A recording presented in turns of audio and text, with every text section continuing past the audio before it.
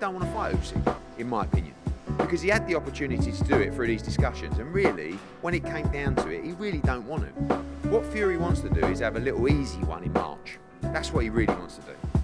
Now, he's going to have to fight Dillian Whyte. And by the way, after all this kerfuffle, he'll get beat by Dillian Whyte. He'll get knocked out by Dillian Whyte. But the reality is, when it really came down to it, he never wanted to fight Alexander Usyk, because he could have gone straight into a fight with Alexander Usyk, but he didn't want to go straight into a fight with Alexander Usyk. But you won't ever hear that, and the public won't ever hear that. You'll just hear Fury on Instagram screaming and shouting with smoke and mirrors. And welcome back to the number one podcast in a sport that will not be at the 2028 Olympics. You honestly can't make it up. So apparently it looks like boxing's not on the list for the 2028 Olympics, which I think is in Los Angeles, which, to be honest, would have been the perfect stage for any young boxer to want to be boxing on. But it's been in a mess for so long that I don't even think you could fix the problems within amateur boxing in time for those Olympics. And I think it will be good for the sport to spend some time in the wilderness so it can just decide on what it really wants to be. Do you want to be a serious, well-governed sport? Or do we want this Wild West thing that we currently live through at the moment? But it's not just the amateur system that's messed up, is it? Is it like professional boxing is probably the disease that kills everything? And the last few days have kind of signified that. So let's just look at the whole Tyson Fury versus Dillian Whyte. Absolute disaster, by the way. This is an absolute disaster. And I don't even think you can blame one person. So if we go back maybe 10 days or so, and Hearn was talking about he doesn't see the fight happening anytime soon, he isn't going to put a purse bid in, no one's going to want to bid for this. You know, there was all this kind of, you know what Eddie's like, there's all this kind of nonsense talk that comes with it. It's almost par for the course. And so we're then watching this purse bid date get pushed back until eventually the WBC said, actually, forget this. It needs to happen now or never. So on Friday, we get the bids. And yeah, I was one of those people that was refreshing their Twitter feed to know, okay, what were the bids? And when I saw Frank bid 41 million and Eddie bid 32 with all the twos, I just thought, wow. You know, and sometimes I like to sit there and just process and go, what the hell's going on here? Because we've been conditioned not to expect that, right? This is how brainwashed Eddie Hearn's got most boxing fans. You don't believe Frank Warren has money. That's what you hear continuously from Eddie, right? Frank has no money. Let Frank do this. Why doesn't Frank put the money up? And I think what Friday showed is for the right opportunities, Frank Warren can find the money. Or the money finds Frank. Because that money that's bankrolling that could have found any other promoter. But that money trusted Frank. That's not to be sniffed at. Because if you look at the Frank Warren bid, it looked like a bid that had been adjusted from pounds to dollars, right? So maybe they bid, I don't know, maybe they bid 32 million pounds, for example. And I don't know what the exchange rate is at the moment, so I have zero idea.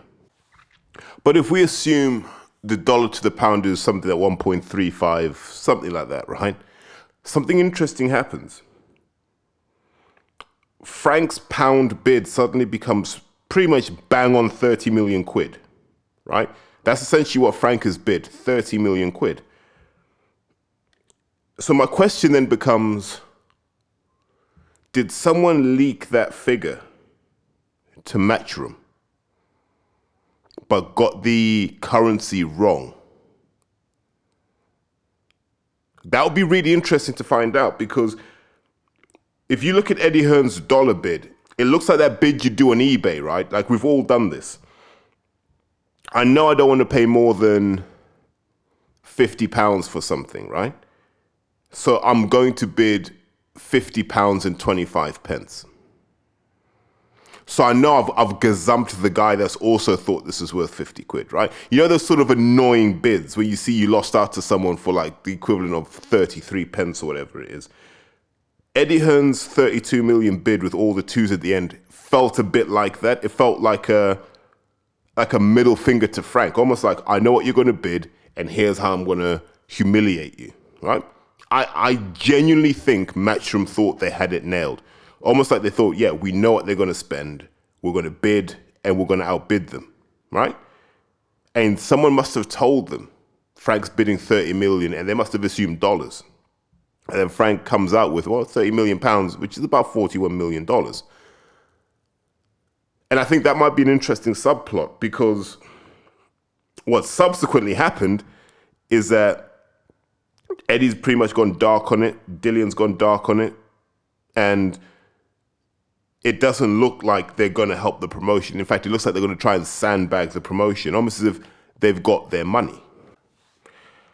So this thing gets even messier, because for weeks and months we've been led to believe that Eddie Hearn was the gatekeeper to making White versus Fury for the WBC title, right? And then it turns out in the negotiations,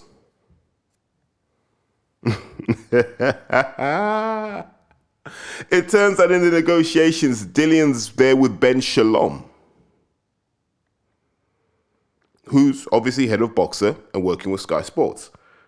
And that Eddie hasn't been party to many of those negotiations. He's just put a purse bid in. Now, I don't know if it's that cut and dried, but I found it really interesting, and maybe you guys had listened to the Talk Sport discussion with Spencer Oliver and Ben Shalom, because Ben Shalom, as someone who on the surface had nothing to do with this fight, right, wasn't intending on putting a bid in for this fight. He seemed very passionate that Dillian was massively underpaid at 20%. And I found that really, really weird, because I was like, why do you care? Like, really, why do you care? Are you bidding for this fight, yes or no? And then it slowly comes out that Ben Shalom was involved in the negotiations. Now I understand. I'm comfortable now. I'm like, okay. What we now understand is Dillian is smart enough to know no one wants Eddie Hearn in the room when the negotiations are being done. So now that's Dillian who's not in the room, who doesn't want Hearn in the room. That's Canelo that doesn't want Hearn in the room. Like, and these are like the top tier of fighters that don't want Eddie Hearn in the room when negotiations are happening, because clearly he can't get out of his own way. And if you're running DAZN right now, you're starting to look and go, I think this Eddie Hearn guy is the problem. No one wants to deal with him. I don't think it's the same with Oscar, by the way. For all of Oscar's social media faux pas and everything else that he gets wrong, he doesn't seem to get the boxing side of things wrong very often. You know, we now have to look back on that Canelo fallout and go, was someone agitating for Canelo to move? Not going to say any names, but you could read between the lines. So by the weekend, we've got the purse bids agreed, right?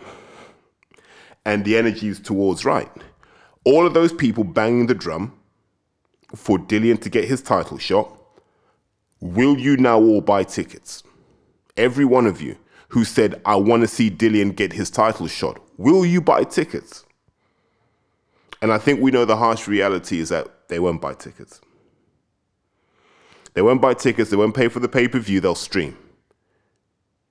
And it's a damning indictment on boxing that you get a fight, and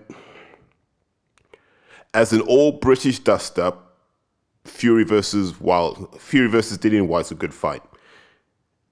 That it's got the WBC title at stake, and that this is like Dillian's chance to finally get justice, adds a little bit of extra spice. This is something that, if you really are the Dillian White fans that you claimed you were, this is what you put your money down for.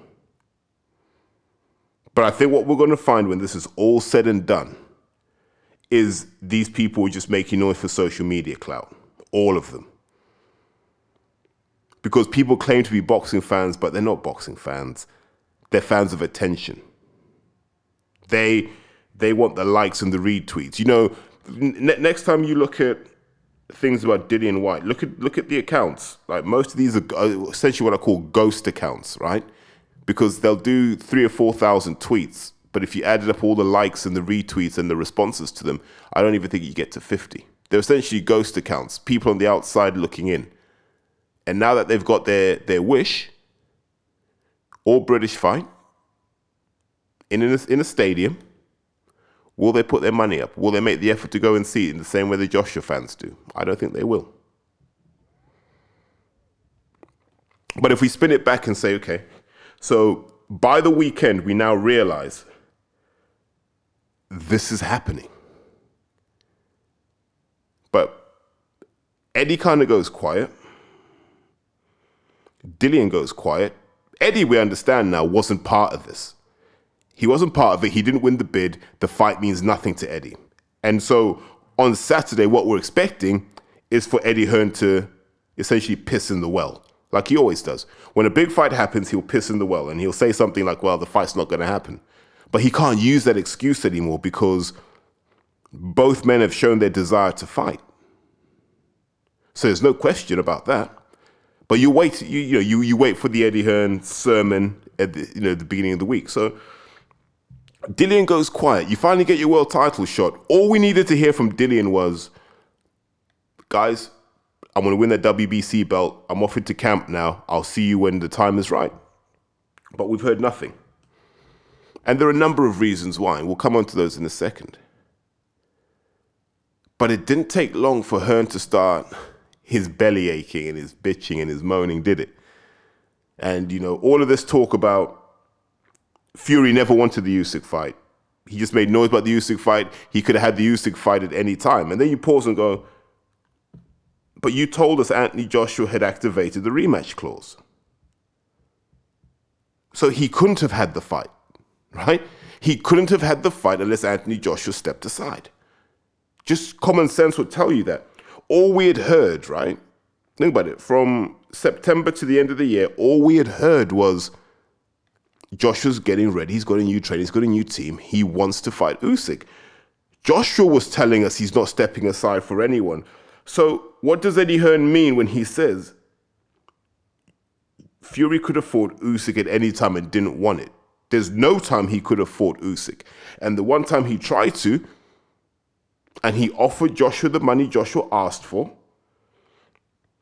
And then when they went to make the offer to Joshua, what he said was, give me 20 million. And the response back was, you said 15. And it was a no, I've changed my mind. Now I want 20.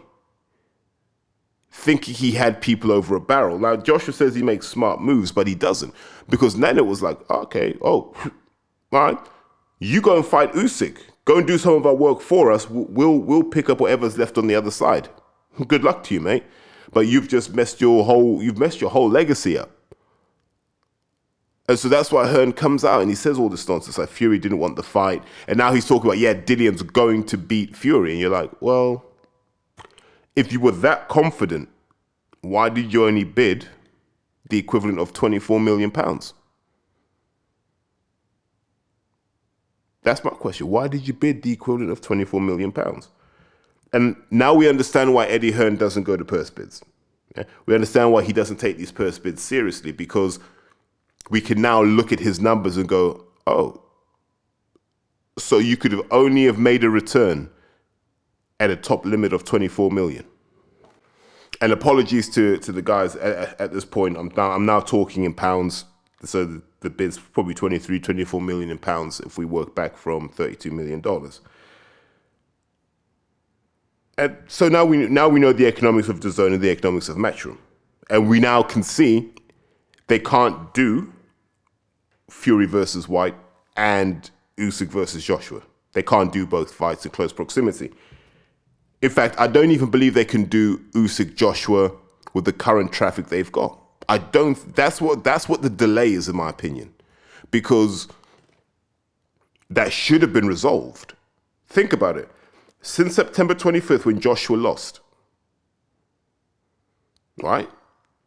Fury's fought Wilder, beaten Wilder, had the mess with the WBC, which has reached some kind of conclusion, had the purse bids, agreed the date, we're going to hear the date and the venue for the fight.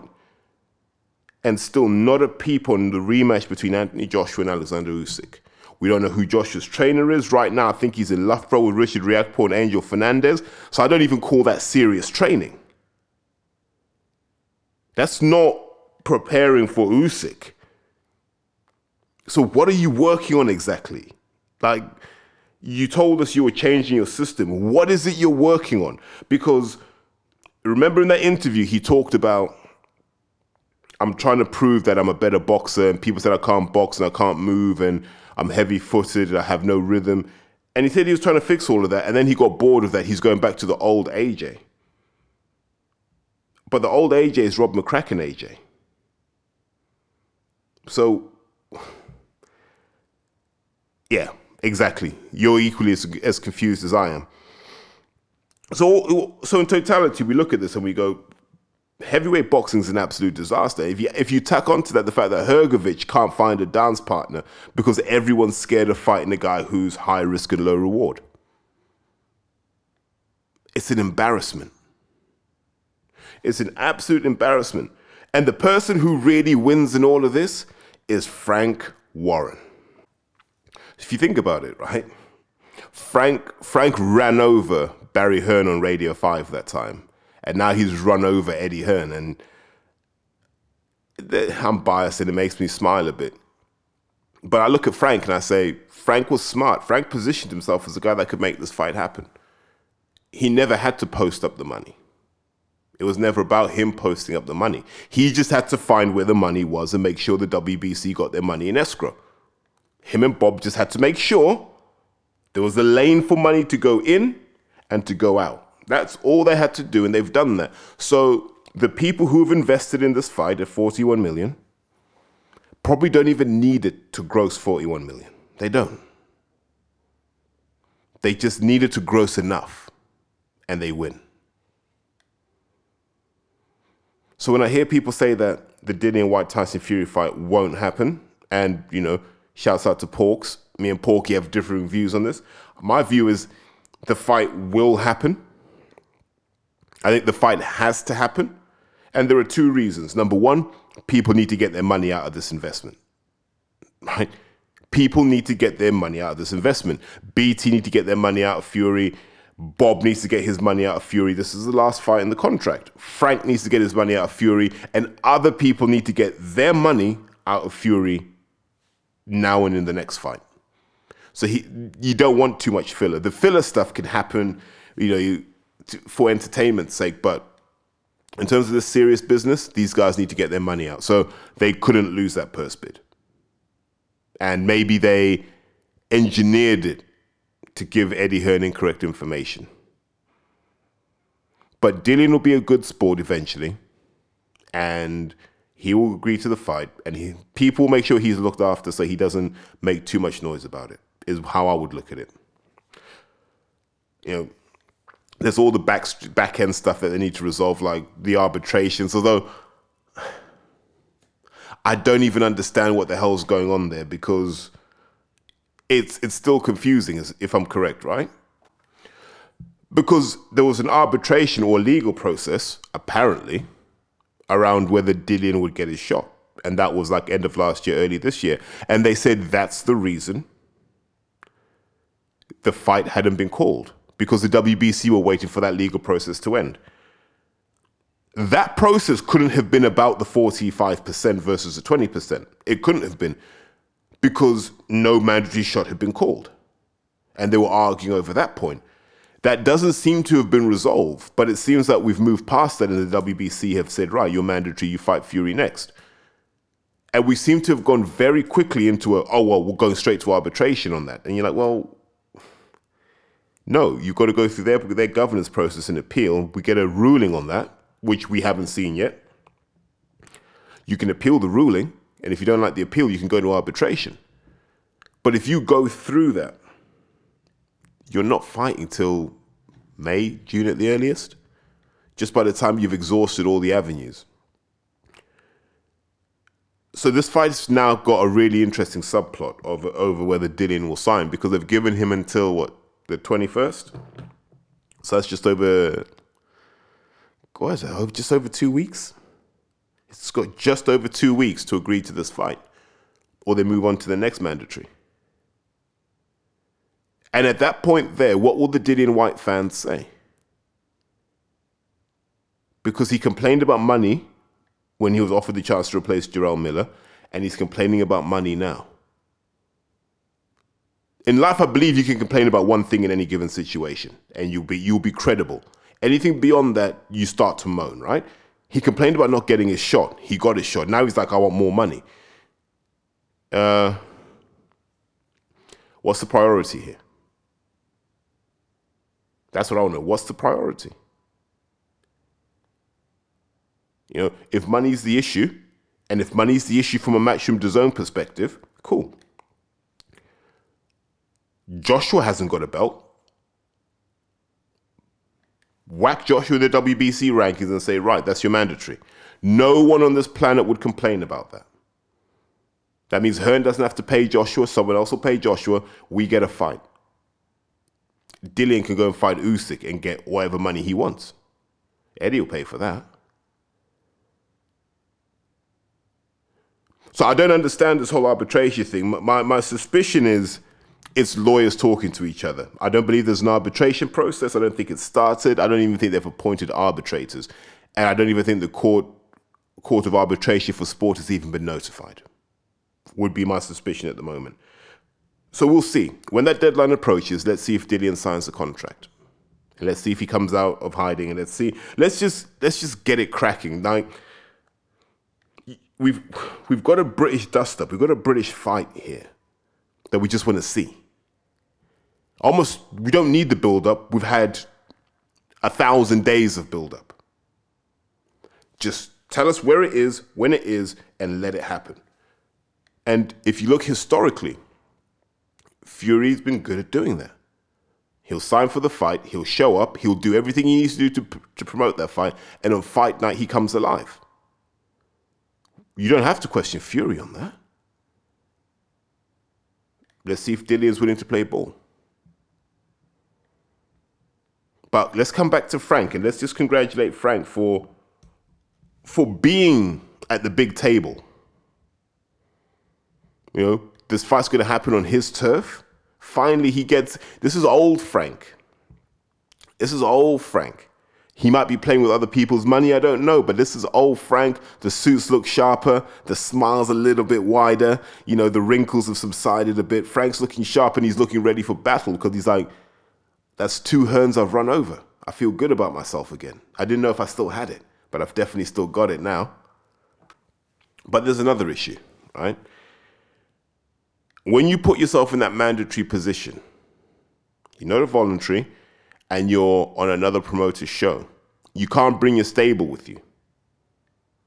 So you can't bring John Harding Jr., you can't bring Yusuf Kamari over. Because if it's my show and I'm Frank, I'm like, look, this is the biggest stage of the year. I want to get my guys on there. I need Dennis McCann on there. I might need Sam Noakes on there. I might need Archie Sharp on there. I mean, I might need Eddie Lamb on there. You know Eddie will be on that one. Who else might I need on there? Essentially, I need everyone on there. On a side note, shouts out to Eddie Lamb for just upping his social media grift. Like, Ed turned, what, 50? And now he's suddenly become like, he's hammering social media like an 18-year-old, man. It's good to see. Now that he's got Sky Nicholson, and he's definitely grifting in top gear. But kudos to him, and I wish him all the best with Sky Nicholson. She couldn't be in better hands. And, you know, I told Eddie, you know, we want to see Sky Nicholson versus Beck Connolly. Come on, man. Make that fight happen. So I say all of that to say, Dillian's essentially just going onto someone else's show with no real cover fire, no real protection. I wonder if they'd even let Eddie Hearn in the building. Do you know what I mean? Like, where Eddie have to sit in row E or row F. All of this stuff creates this interesting plot line, and it shows why Eddie loves to control events, because now he has no control.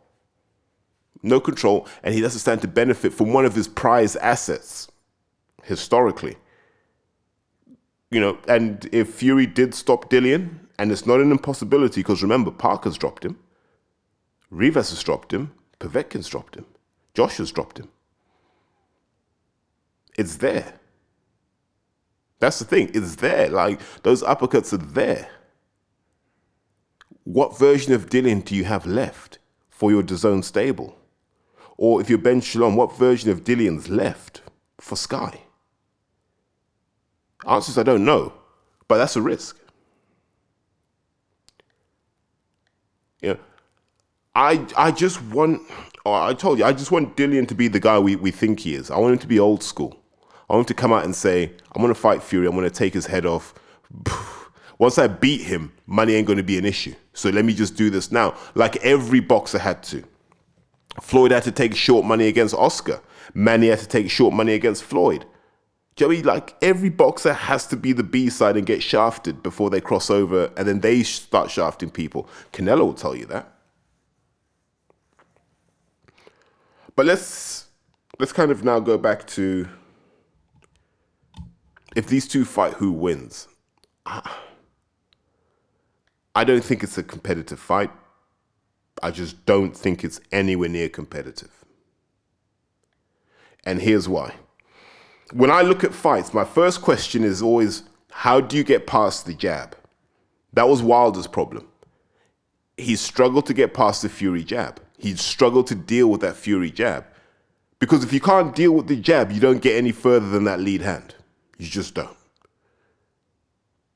Chisora found that out in his second Fury fight. If you can't get past that jab, it'd be a nightmare for you.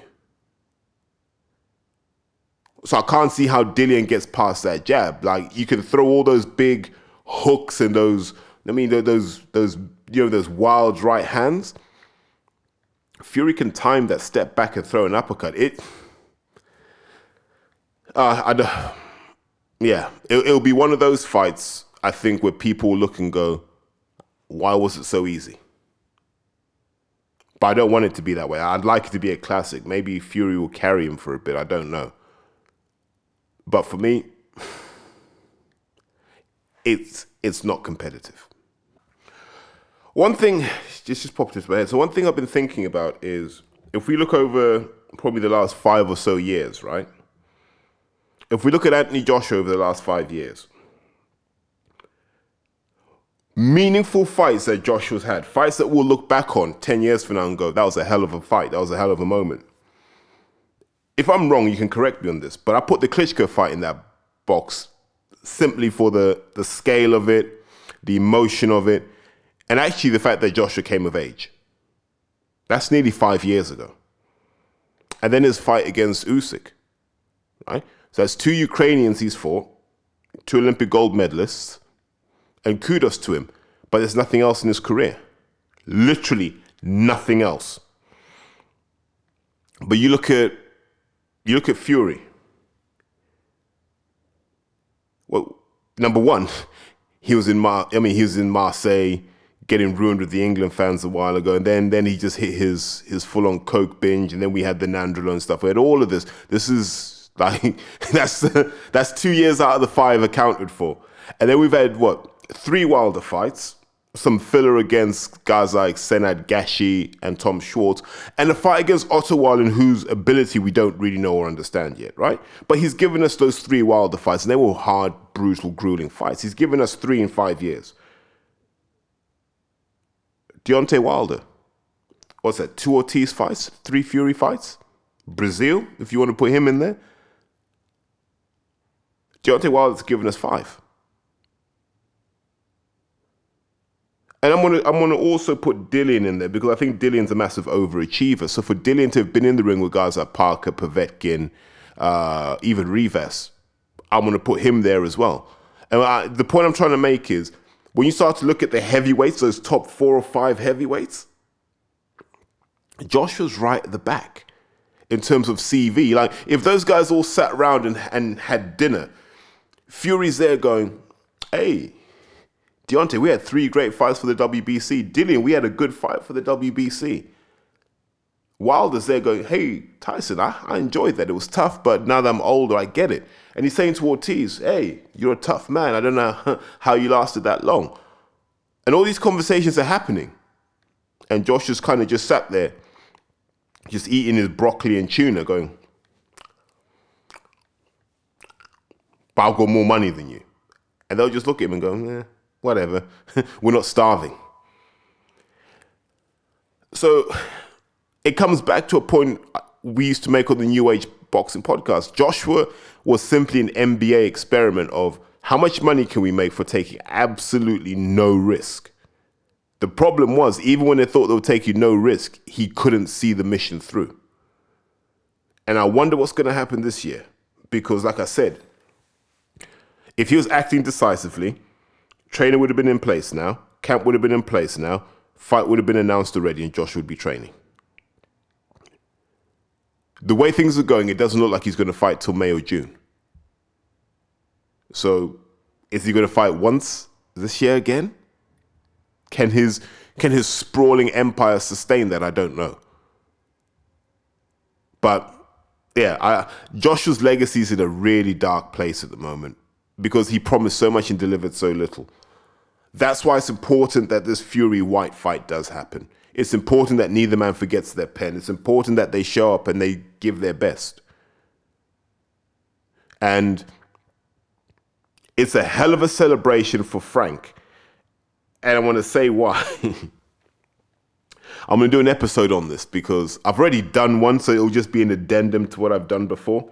So it'll be a short one. Sorry, guys. I am cheating the algorithm on this one, but it doesn't make sense to tack it on here. But if Frank Warren has kept hold of BT Sport and now got Discovery, he might have finished Eddie Hearn off. This is the equivalent of Vince McMahon buying WCW. He might have literally finished Eddie off. But that's another pod for another time, guys. I want to say, hey, look, have a good day. As always, please, if you enjoyed this, share it, like it. Let this be the trigger for the discussions in boxing, because remember, only one person was telling you that the DAZN deal might not go through because it might not be the best method of value creation for the BT shareholders.